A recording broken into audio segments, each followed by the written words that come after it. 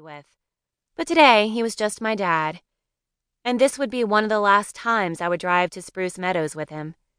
I'd have to tell him soon. The afternoon shadow on his jaw was starting to show, making me want to reach out and touch it, like I used to as a kid. I had loved the sensation of that rough stubble against my cheek as he'd tickle me and throw me in the air.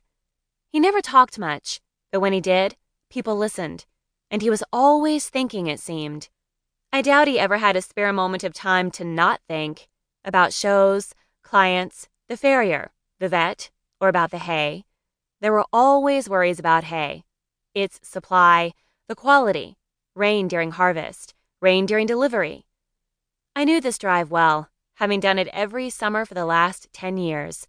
We made pit stops along the way to check on the horses, to give them fresh water, let their legs rest, and then we'd be on the road again.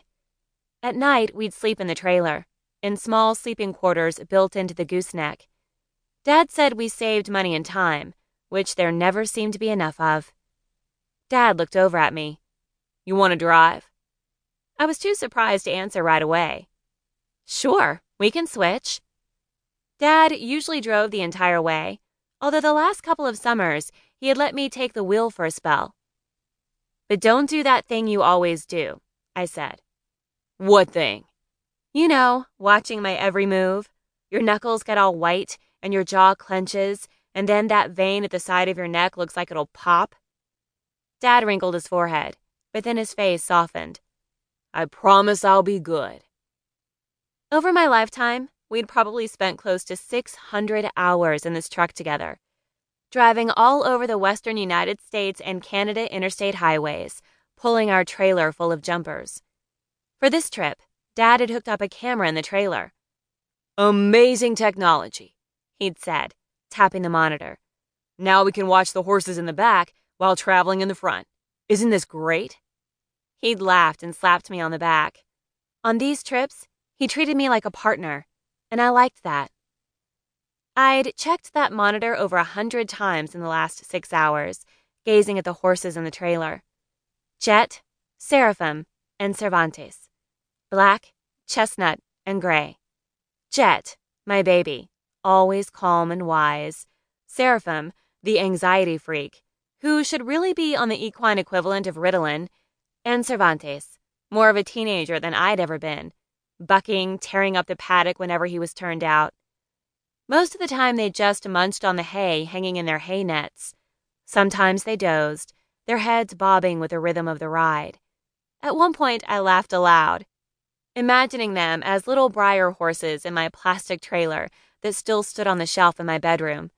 As a child, I'd zoomed that plastic truck and trailer around the house with those horses in the back. A familiar scene playing itself out again, one I had done hundreds of times in my imaginary world. The sun started to set, reflecting from the side mirror straight into my eyes. I pulled my sunglasses down. "If I haven't told you, I'm glad you're coming." Dad straightened his back as he leaned toward the steering wheel, his hands gripping it with pure excitement. "This is it, Bryn. Cervantes, he's it. He's the horse of my dreams, and I want you to be there, to see his jump. It'll be something, all right. I can't believe he was passed up by all those trainers in Europe." He chuckled. "I tell you, those Belgians don't know a good horse if it was to kick them in the teeth. You watch. With a more forward seat and a lighter hand, he'll jump 1.60 meters, just like he was born to." Yes, but would he do it in a stadium in front of 60,000 spectators? But I smiled and nodded, dutifully, as I'd always done. Dad counted on that first-place prize, his share amounting to nearly 70,000. If Dad did well at this show, the winnings would pay for Cervantes, his shipping from Europe, and most importantly, he'd attract more clients for our training program. Those had been slower to come than he'd hoped. "Are you excited?"